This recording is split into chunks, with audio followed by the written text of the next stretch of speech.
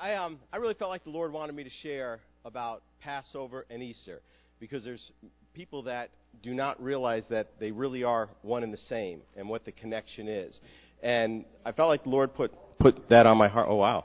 I felt like the Lord put that on my heart. And then I said, nah. And then I felt like it again. And I said, nah. And the third time I thought, well, this must really be what he wants to share because he wants everyone to know. And I'm sure a lot of people do know, but maybe some people here do not know. So let me just do a real quick synopsis, and I'm going to try to get this done in just 10 minutes, okay? 6,000 years ago, God created the heavens and the earth and then brought man into his creation, much like a parent would set up a nursery. And when it was all done and perfect, they would bring their baby into that nursery. And then, shortly after, very shortly after, man sinned against God and separated that one-on-one communion that God wanted to have for him. So in Genesis 1, we read about the creation, but by Genesis 3, we're already reading about the need for a Savior. And in Genesis 3, chapter 15, it says, "And he will bruise his heel, but he will crush his head." And that's the first scripture, Genesis 3:15, where we see the introduction of a Messiah. Picture the devil reaching up to just bite Messiah's heel, and Messiah's heel coming down and crushing Satan's head, crushing his power that he would have over us, crushing his ability to bring us into hell where he was judged and sent to go, crushing his power of causing us to have no power over sin and death, and now we have all power over sin and death. So then by Genesis chapter 12, God introduces Abram. Now Abram, later to be called Abraham, the father of many nations, was the first Jew. And Abraham had a son when he was very old. His wife, who was barren, and even if she wasn't barren, too old to have children, had a son of promise called Isaac. And Isaac had 12 sons. Isaac had Jacob and Esau. Jacob had 12 sons. I was just seeing if you're aware. Yeah. Okay. So Isaac had Jacob, and then Jacob has 12 sons who were the 12 tribes of Israel. And they had one son named Joseph, who the other brothers were jealous of, and they sold him into slavery, went back and told Jacob that he had died because he'd been eaten by a wild animal. But then there came a famine in Canaan, and Jacob's sons went to Egypt where he heard there were food, not realizing that their brother who they'd thrown and sold into slavery then wound up being thrown into jail, then wound up interpreting dreams, called on by Pharaoh to interpret Pharaoh's dream, and then became the second in power in all of Egypt. And he was in charge of all of Egypt. So his brothers came to him through an incredible reunion, found out it was their brother who did not hold it against them, but said, "How's my dad doing?" "Oh, he's alive? Bring him here." And they brought him to the land of Goshen in Egypt, but then the Pharaoh who had favor with Joseph died. And another Pharaoh rose who did not know Joseph, but just saw how the Jews were multiplying, and as a result, put them into slavery. And from the time of Jacob coming to Egypt to this time was about 400 to 450 years of slavery. Well, during that time, the Pharaoh, seeing the Jews multiplying so quickly, did something else. He said that all the Jewish boys being born needed to be killed. They needed to be thrown into the Nile. Well, this lady, Moses' mom, she protected him by putting him in a little basket and sending him down the Nile. And lo and behold, Pharaoh's daughter finds him, brings him into the palace, raises him as her own. Then he finds out his Jewishness, and then he flees from Egypt.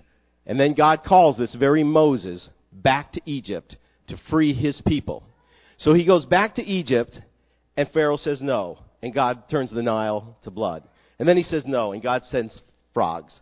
And then he says no, and then flies, and then locusts, and then pestilence, then boils, then hail, on and on until the 10th plague was that the firstborn of every male in Egypt, animal, person, would die. It was a judgment for when Pharaoh killed all the Jewish males in Egypt. Judgment had to come. A price had to be paid. So God tells Moses, this is what you tell my people. Okay? God identified the Jews as his people. He was their people. They were his God. And God says, I want you to take a lamb. I want you to take a male lamb. I want you to take a male lamb who is 1 year old. And I want you to inspect that lamb. Bring him into your home for 4 days.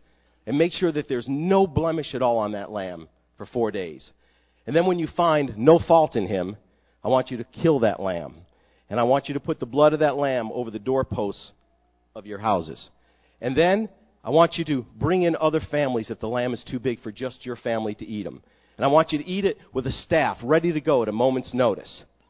And I don't want you to break that lamb's bones. And so the Passover was instituted. And actually, God said, let this be the beginning of your year. Now, for Jews today, Rosh Hashanah is in September. But that's because in 586 BC, after they were taken into captivity and let back out, the Sadducees and Pharisees got in charge and they changed it. But God said that it should be April. This is the biggest feast day for Israel. This is what marks everything else. You want to know when Pentecost is? 50 days after the Passover. You want to know when the year begins? At the Passover. Everything revolved around the Passover because it was more significant than just having God free the few million Jews that were held captive. It was a foreshadowing of God freeing the 7 billion that are held captive. So then they had to put the bread on their back. They didn't have time to let it rise because they were going to be fleeing at a moment's notice. So they put bread without leaven in it, without yeast in it, on their backs, and they fled. So there's this bread called matzah, which is called the bread of haste, and hopefully we have real matzah. Praise God. Okay. So there's this stuff called matzah, and they fled. And then 50 days later, they were there at Mount Sinai, and the law was given. And 3,000 people died that day. Okay, so now let's fast forward, because all this happened 3,500 years ago. Today, 3,500 years later, and every year in between, Jews have celebrated the Passover. Is that mind-boggling? For 3,500 years, what Jews did this weekend has been done every single year for 3,500 years. The Jews have been dispersed. The Jews have been persecuted. The Jews have been killed. The Jews have been almost annihilated. The Jews have been spread to the four corners of the earth and didn't even have a homeland for 2,000 years. But for 3,500 years, every year, the celebration. And why? Because in Genesis 3:15, when we first see the Messiah, and in Genesis chapter 12, when God raises up Abraham to be the first Jew so that the Messiah could come through his bloodline, from that time to this 2,000 years ago, the Messiah was born. Now, what's really cool is that in Daniel chapter 9, he tells us when Messiah would come. He said from the time the order is given for the walls of Jerusalem to be rebuilt to this many days, Messiah would come into Jerusalem in triumph, be cut off, the temple destroyed. Now, when Daniel said that, here's what's cool. First of all, they were still in captivity. They hadn't even been released. Second of all, how was he to even know that the temple would even be rebuilt, much less destroyed again? There was no temple when he said that. And if you take the days that Daniel said in chapter 9 and you add them up, in April of 33 A.D., Messiah was supposed to have come into Jerusalem in triumph, be cut off, and the temple redestroyed. I mean, you cannot do that any other way but that the Messiah came. And so, from that time, though, on that Passover, we all see the picture of the Last Supper. That was the Passover. Jesus was Jewish. 2,000 years ago, the Jewish Messiah came to the Jewish people in Israel, and they wondered, is it okay to tell a Gentile about him? 2,000 years later, we think he's a Gentile God, and is it okay to tell a Jew about him? And this is the one I love. Jews have to convert to something else to receive their own Messiah. That's the lie the devil has perpetrated to keep Jews from recognizing their own Messiah promised to them 6,000 years ago. So then, on that day, when Jesus celebrates the Last Supper, Passover, there's a time in the Passover where there's a thing called the Echad. Now, the Echad, if you remember, and I'm sure you all do, Shema Yisrael Adonai Eloheinu Adonai Echad, right? The Echad means, Hear, O Israel, the Lord our God, the Lord, He is one. Echad means one. It's the Hebrew word for one. But you know what else it is? It's the Hebrew word for one meaning unity.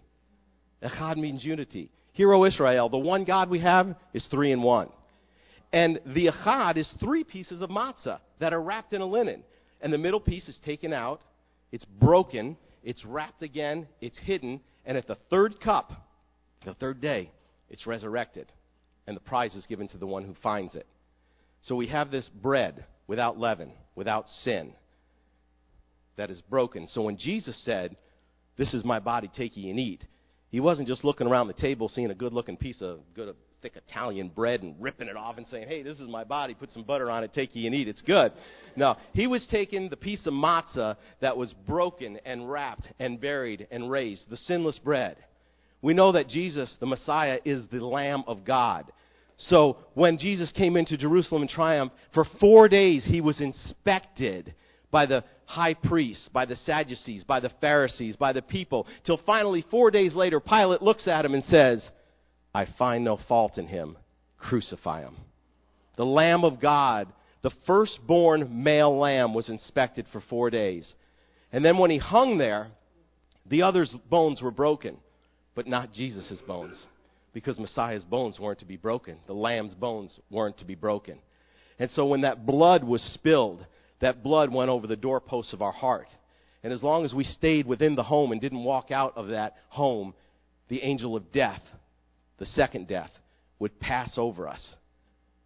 And so while Jewish families were bringing the lambs out in the backyard and slaying those lambs on that day, the Lamb of God was being slain on that cross. And then 3 days later, when the high priest was raising up the grain offering, the bread offering, the offering of first fruits, which was done 3 days after Passover, and raising up the first fruits offering, the real Messiah, the first fruits of those raised from the dead, who we come now after him, was being raised from the grave. And then 50 days later, when the celebration of the giving of the law was being done, where 3,000 people died, that's when the disciples were all in the upper room. And that's why all people from all nations and tongues were in Jerusalem for that feast. And then Peter goes outside and starts speaking in tongues. They think he's drunk. The Spirit was being given. On that day in history, the law was given. The law so that you could be righteous by obeying it. But guess what? There was a trick. It was only to show you couldn't obey it. Have you ever read it? And yet, if you fail in one place, you fail in every place. So the law that was given that brought death, on that same day, 50 days after Messiah was crucified and rose from the dead, the Spirit was given, and ironically, 3,000 people were saved, not killed, that day. So, all over the world, Christians are celebrating Easter, and Jews are celebrating Passover. But we're all celebrating the resurrection of the Messiah who came to save the world of their sins. It's awesome. Praise God.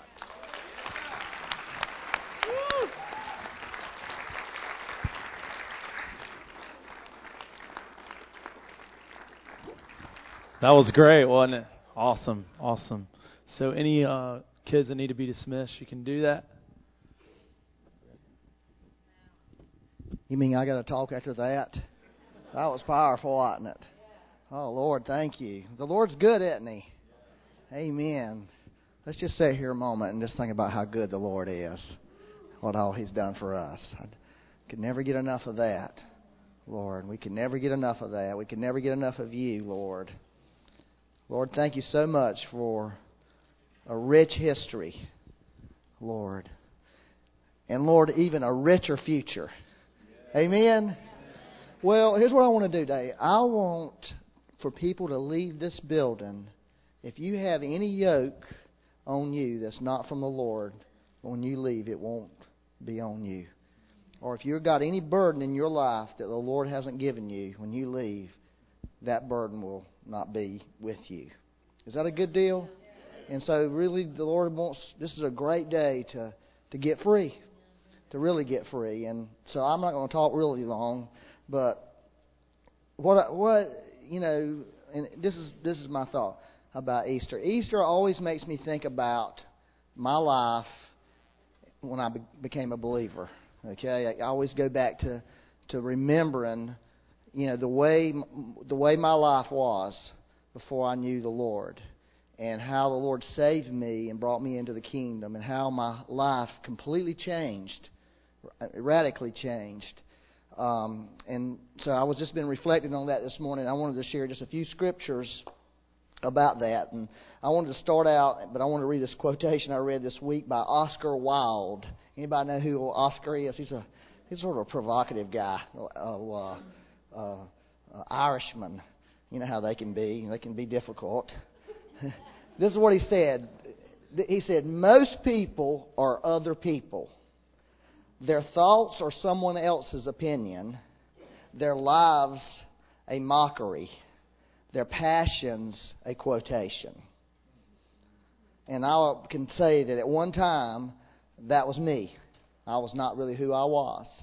But I can tell you today, that's not true of me anymore. And it's because of salvation. Because really, when you think about salvation really is God is saving us. Number one, He's saving us from living in a lie. Living the lie that's in this world. And He's also saving us from being a lie. Because before we became believers, we were living a lie, whether we knew it or not. We were living a lie because we were not really who we really were created to be. And so what salvation does, it brings you into a place with God where you can begin to be who God truly created you to be. Isn't that powerful? Isn't that a wonderful way? Because we call it a new birth, right? You know, Jesus was the firstborn of many brethren. Okay? Jesus actually created a whole new race of people. A whole new breed of people, some people call it. And He was the firstborn of that new race of people.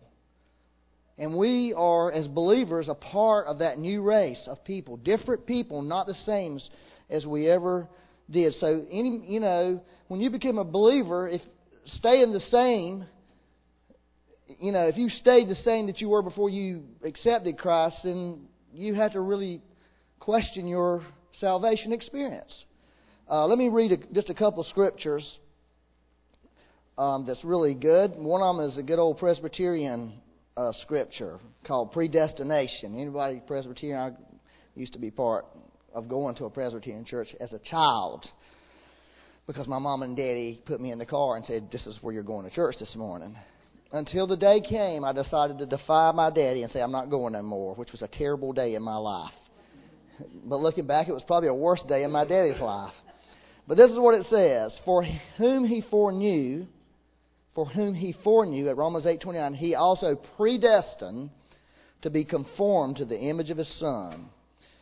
Predestined means destiny. It means our destiny, our destination that God has called us all to have, to be conformed to the image of His Son. In other words, to be in the likeness of Christ, that He might be the firstborn among many brethren. You know, this is really the truth, okay, this morning for every believer in this room.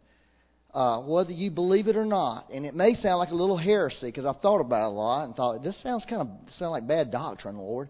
But it's bad doctrine not to believe it. You, as a believer in Christ, are as righteous today as Jesus Christ is. You, in other words, let me just say it another way. You're as righteous as God. Because the Bible says that Christ became our righteousness. And so what His righteousness became our righteousness. And Jesus is God, right? So come on. Okay.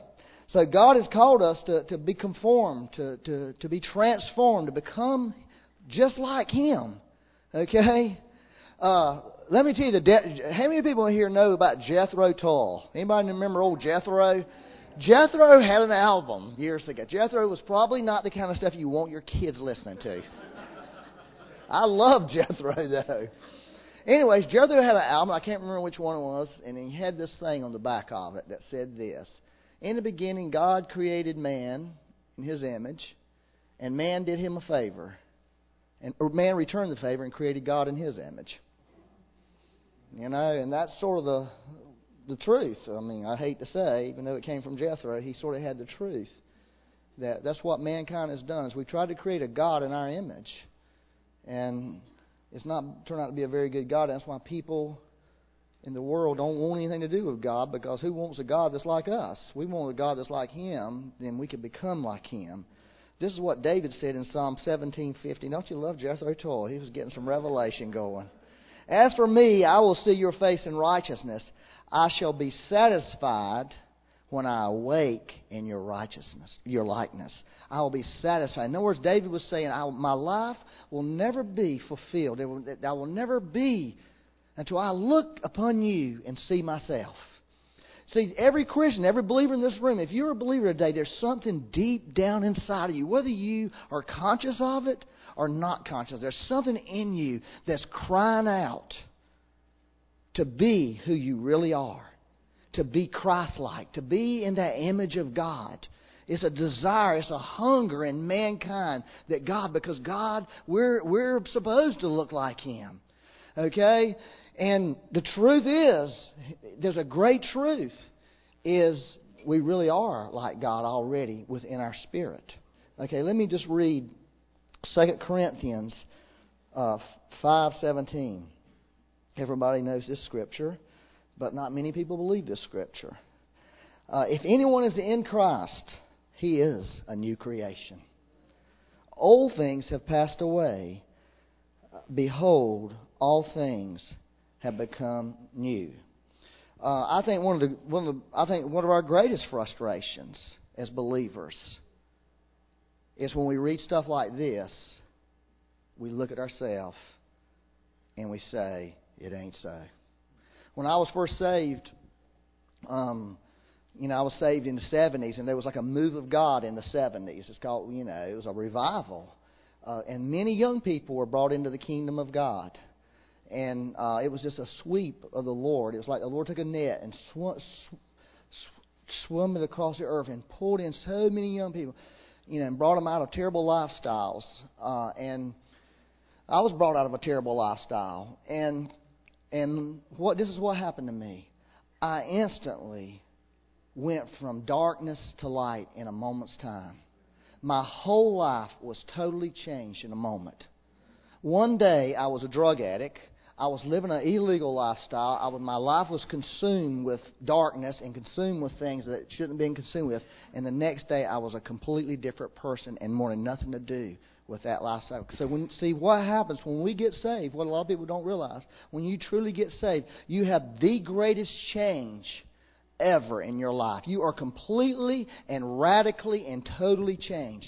Suddenly you have new desires. You have new visions and new dreams. What used to be so attracted to you is no longer so attracted to you. Okay? And so I was living that life. This is really the truth. I went from plotting and planning illegal activities to calling my daddy the next day and asking him to forgive me for hitting him one time when me and him got in a fight when I was a teenage boy. And I went from being despiteful and hateful to my family to actually talking to my sisters and telling them how much I loved them and how much I cared about them. Somebody's horn's blowing.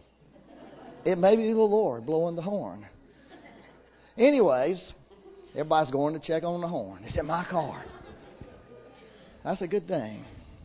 Anyways, here's what happened.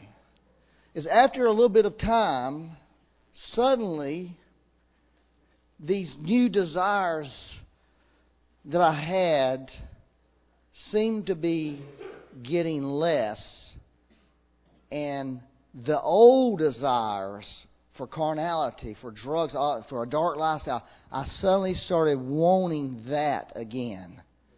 Okay? And I became confused in my life. And I watched a lot of my friends who had these new desires like me and walked with me for a while. I watched them go back in the world one by one, falling away from the Lord because they couldn't reconcile their life. They couldn't reconcile that they were no longer a changed person, that they really were the same old person they always was. And they began to question if salvation was really real, if God was really real, if all this was really real. And some of them came to the conclusion it's not, because obviously it's not. Look at me. Look how I feel. I'm no different than I ever was, so I don't want to be a hypocrite. I'm just going to go back and be what I was. And so, enter the church. Okay, enter the church. I get this great advice from the church because I went like, something's wrong with me. I don't know what's wrong with me. I so loved the Lord. I so desired the Lord. I didn't want anything to do with all that stuff. And now I'm fighting myself. I'm at war within myself, wanting to go back to that. Please help me. Oh, well, Byron, this is what needs to happen. Son, this is what's happening in your life. You were on a honeymoon period.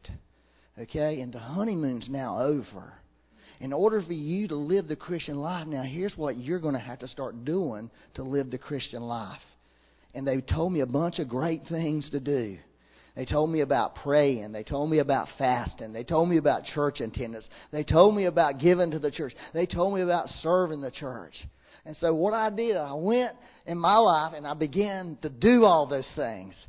To be able to overcome, because the honeymoon was over and I needed to get with the program. That sounds like great counsel, doesn't it?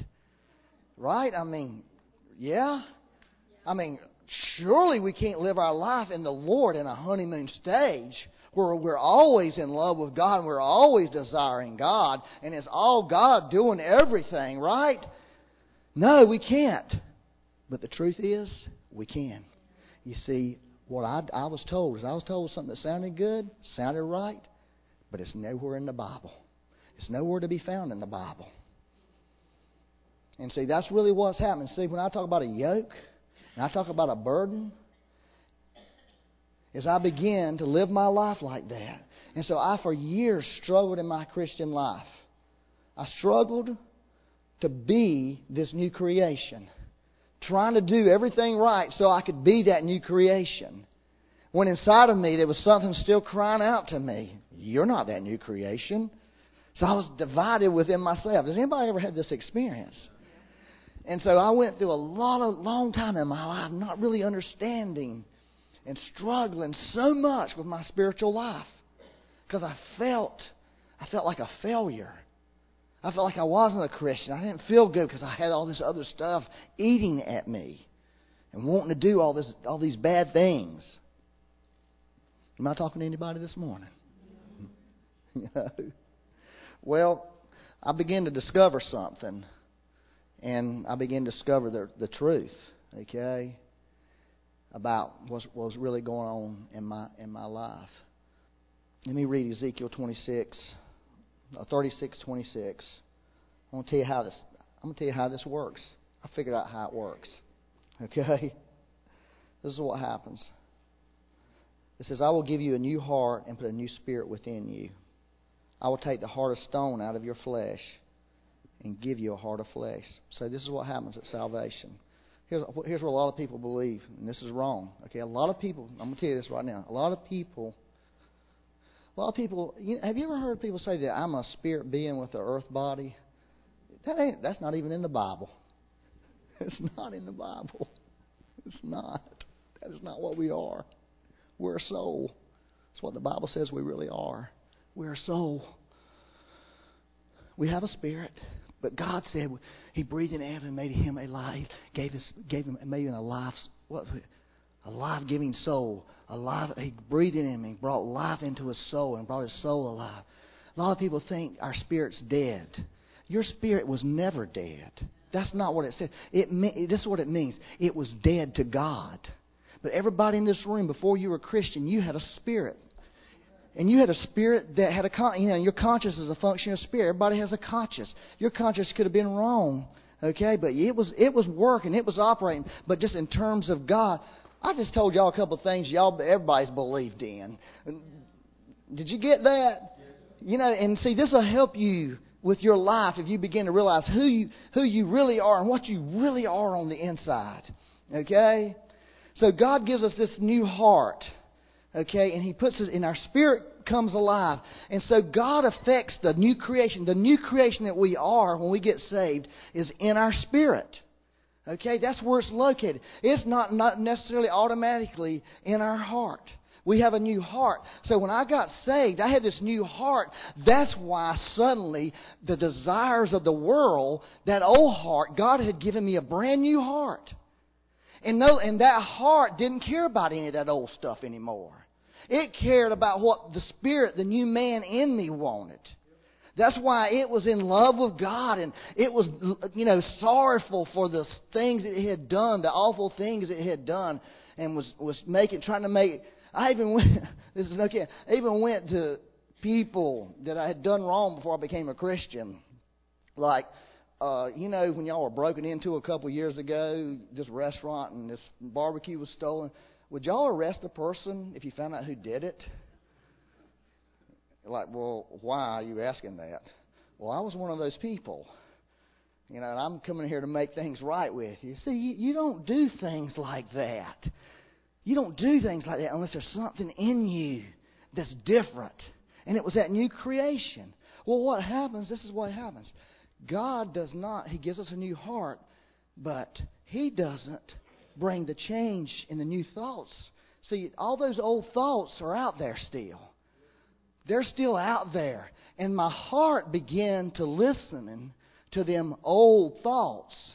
Them old thoughts about drinking and drugs and promiscuity and all the darkness.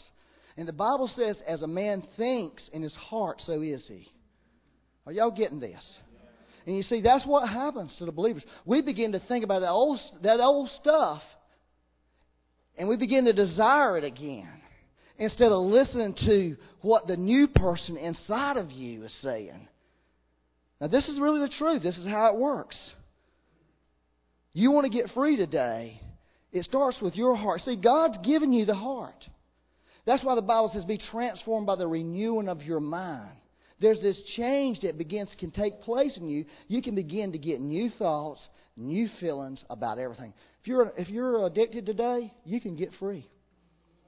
Okay, you can be free. Y'all just stood here looking at me with blank looks on your face. This is what the real gospel really teaches. It doesn't teach that we get saved, we have a honeymoon, everything's cool, we love God, and then we start having to do all these other things. And that's what we've taught people. We've said you get saved, you have a new heart, your spirit's alive to God. Then after a while, you're going to have to do all this stuff to be a good Christian person. And see what that does, it takes away God's ability in you to be the Christian He's called you to be. Does this make sense to you? Because this will set you free if you can really get this morning. I mean, it will totally set you free. And you may be sitting there saying, no, I have all these bad desires in me. Okay? You see, it's what you believe that rules you. If you don't believe, see, you got saved and became a new creation. How? But you believed something. Right? You believe something. That's how you stay free. That's how you walk in righteousness. You keep just believing. You begin to believe, I'm a new creation. I spent years trying to be that new creation. And the more I tried, the less I was. And when I one day made a decision in my heart, you know what? I'm not going to try to be that new creation no more. Because the Bible says, I am a new creation. I'm just going to start believing that's what I already am. And when I begin to believe what I really already was, guess what? Something started happening in me. This energy started going to work inside of me that began to give the desires, the righteous desires, the good desires, started coming back into my heart again. That sounds too simple, doesn't it? I'm just going to believe I'm a new creation. Why am I going to believe that? Because the Bible says I am. It doesn't say I have to do anything to become a new creation. It says I am a new creation. And my heart, which is the gateway of my life, because what you believe in your heart, that's how your life's going to be. If you believe you've got to do something, to work on something, to become a better person. I had a person this morning who said, you know what? In the first service, he says, I am a recovering alcoholic for 20 years. That, what you said, is what got me free from alcohol. That, what you said. I quit trying to get free. I began to believe something about myself that was true. I quit believing I was an alcoholic. I started believing that I was a new creation in Christ. And something happened. He said, I haven't had it. He said, I just need to hear that again this morning. In fact, I had two people come to me. You know what? Maybe this is a message not for the good church people. Maybe this is a message for people sitting in this room this morning that in your life you're saying, you know what? I'm a failure. I'm not cutting it as a Christian. I want to get drunk, or I want to get high, or I want to go sleep around, or I want to do this, or I want to do that. and I'm being consumed by it, and I'm being destroyed by it, and I'll never measure up to all these other people. I'll never be as good as them. I'll never be able to worship the Lord like. Maybe this is the message for you. That was who I was. I remember the night I heard this guy get up and talk in the church who was a real successful person, and he was a baseball player in college and had all these professional baseball teams wanting him to be a professional baseball player. And because he was a believer, for some reason, he didn't want to be a professional baseball player, which is crazy, right? I mean, that's the craziest thing in the world. Why not go be a professional baseball player and be a Christian in that world? But he had this religious thought on him that, no, I'm going to give up my baseball for God. And so he did, and he talked about all the things he gave up for God. He got him a wife, and they met married, and they had a baby, and the baby was dying, and he was upset with God, and he said to God, I have given you everything, and you won't heal my baby, you won't save my baby. And God spoke to him and said, I didn't want any of that stuff. All I really wanted was your heart. All I wanted was a relationship with you. And see, we live our Christian life thinking if we'll do all this stuff, God owes us something, or this is the way it's going to work in our life, when it has nothing to do with any of that. It has to do with this one thing.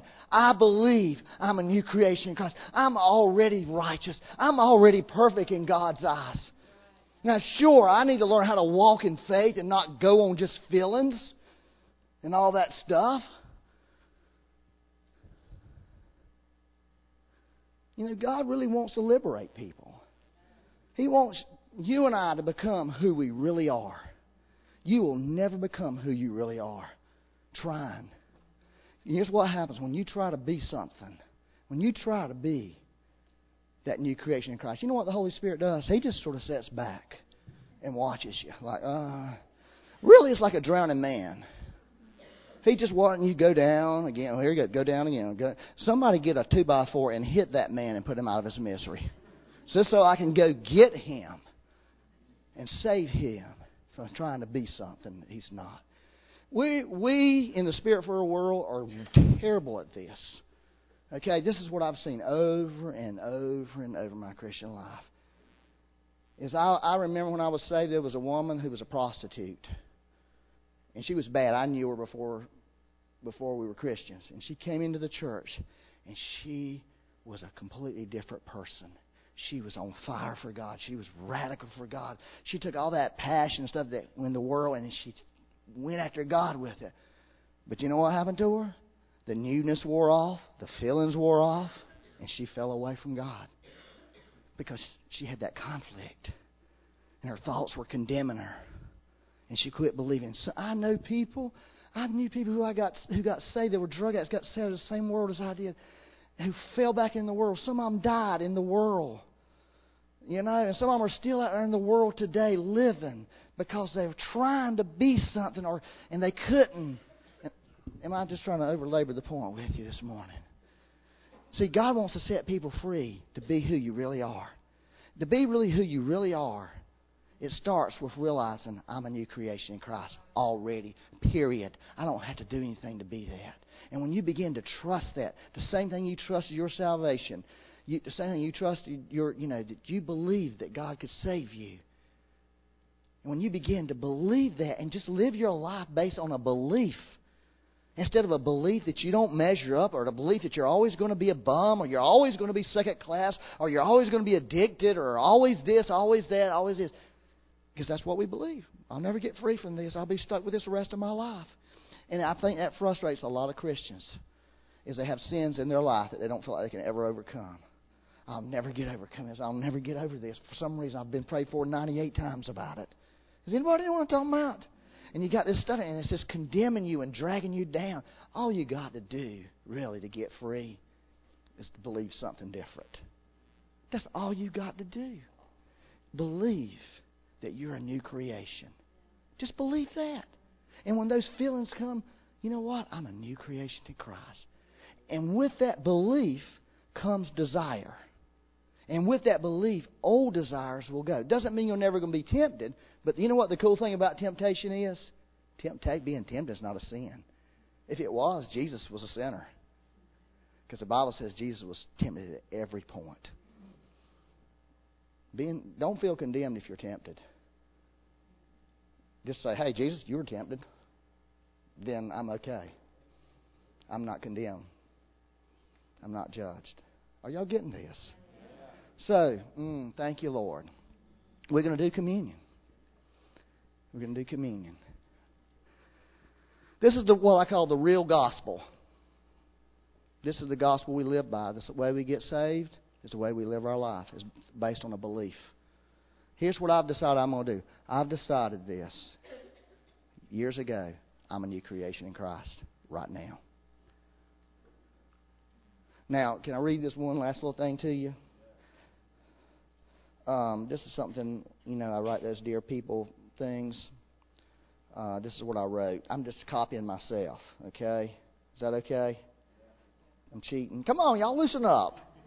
The word transformation in Romans 12:2 comes from the Greek word that we get, metamorphosis, right? Butterfly. That's what happens with a butterfly. We're being transformed or literally metamorphosed into the image of Christ. With that transformation process comes the change in attitude, thoughts, and behavior that we all desire. Okay? If we do not believe we are a new creation in Christ, we will spend a lot of time and effort sincerely focusing on the wrong thing, trying to change and become our true Christ-like selves, and it will never happen. Never. If we will shift our focus to simply trusting God to grow or develop us into the image of Jesus, we will discover a whole new dynamic at work inside of us. It is like the DNA of God is released into our souls and He begins to metamorphosize us. That doesn't mean there will not be struggle. Maybe this is the way I should start preaching. Just write it down, right? The butterfly struggles. You know why I can say this? This is true in my life. I believe this 10,000%. I've got to live this. The butterfly struggles to get free from the cocoon. That's part of the growth process. There's going to be struggles in our life. Don't think there's not. Okay? Here's the big part of our struggle. The greatest struggle is to simply trust God to do what only He can do and stop trying to do it ourselves. That's your greatest struggle. That's everybody in this room's greatest struggle. That we would trust God to transform us, to change us, to do it in us, instead of trying to do it ourselves. And when we let go and begin to believe, that's what we do. That's the struggle. That's the war. That's the fight. Because all hell's going to tell you, your flesh is going to cry out, and the devil's just going to be having a fun time telling you something different.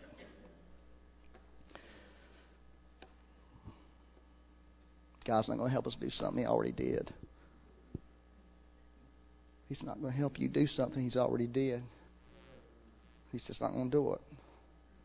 You can be free today. You can be 100% free today. You can walk out of this building free. You know why? Because the Bible says one thing. You are a new creation. You are a new creation. You are. Sure, there's going to be a working out, but you can walk out. You can walk out of here. You know what? That's what salvation really is. That's the whole point. That's the whole deal. That's what it's all about. It's about us. We can walk out of here and live the Christ life. We can walk out of here and do that if we will believe it and we will trust Him to do it in us and through us. And that's what it all boils down when it all really comes down to it. And you know what? When we're yoked to Jesus, we're going to do stuff that's right. I mean, I'm not worried about doing wrong stuff. It's not an issue.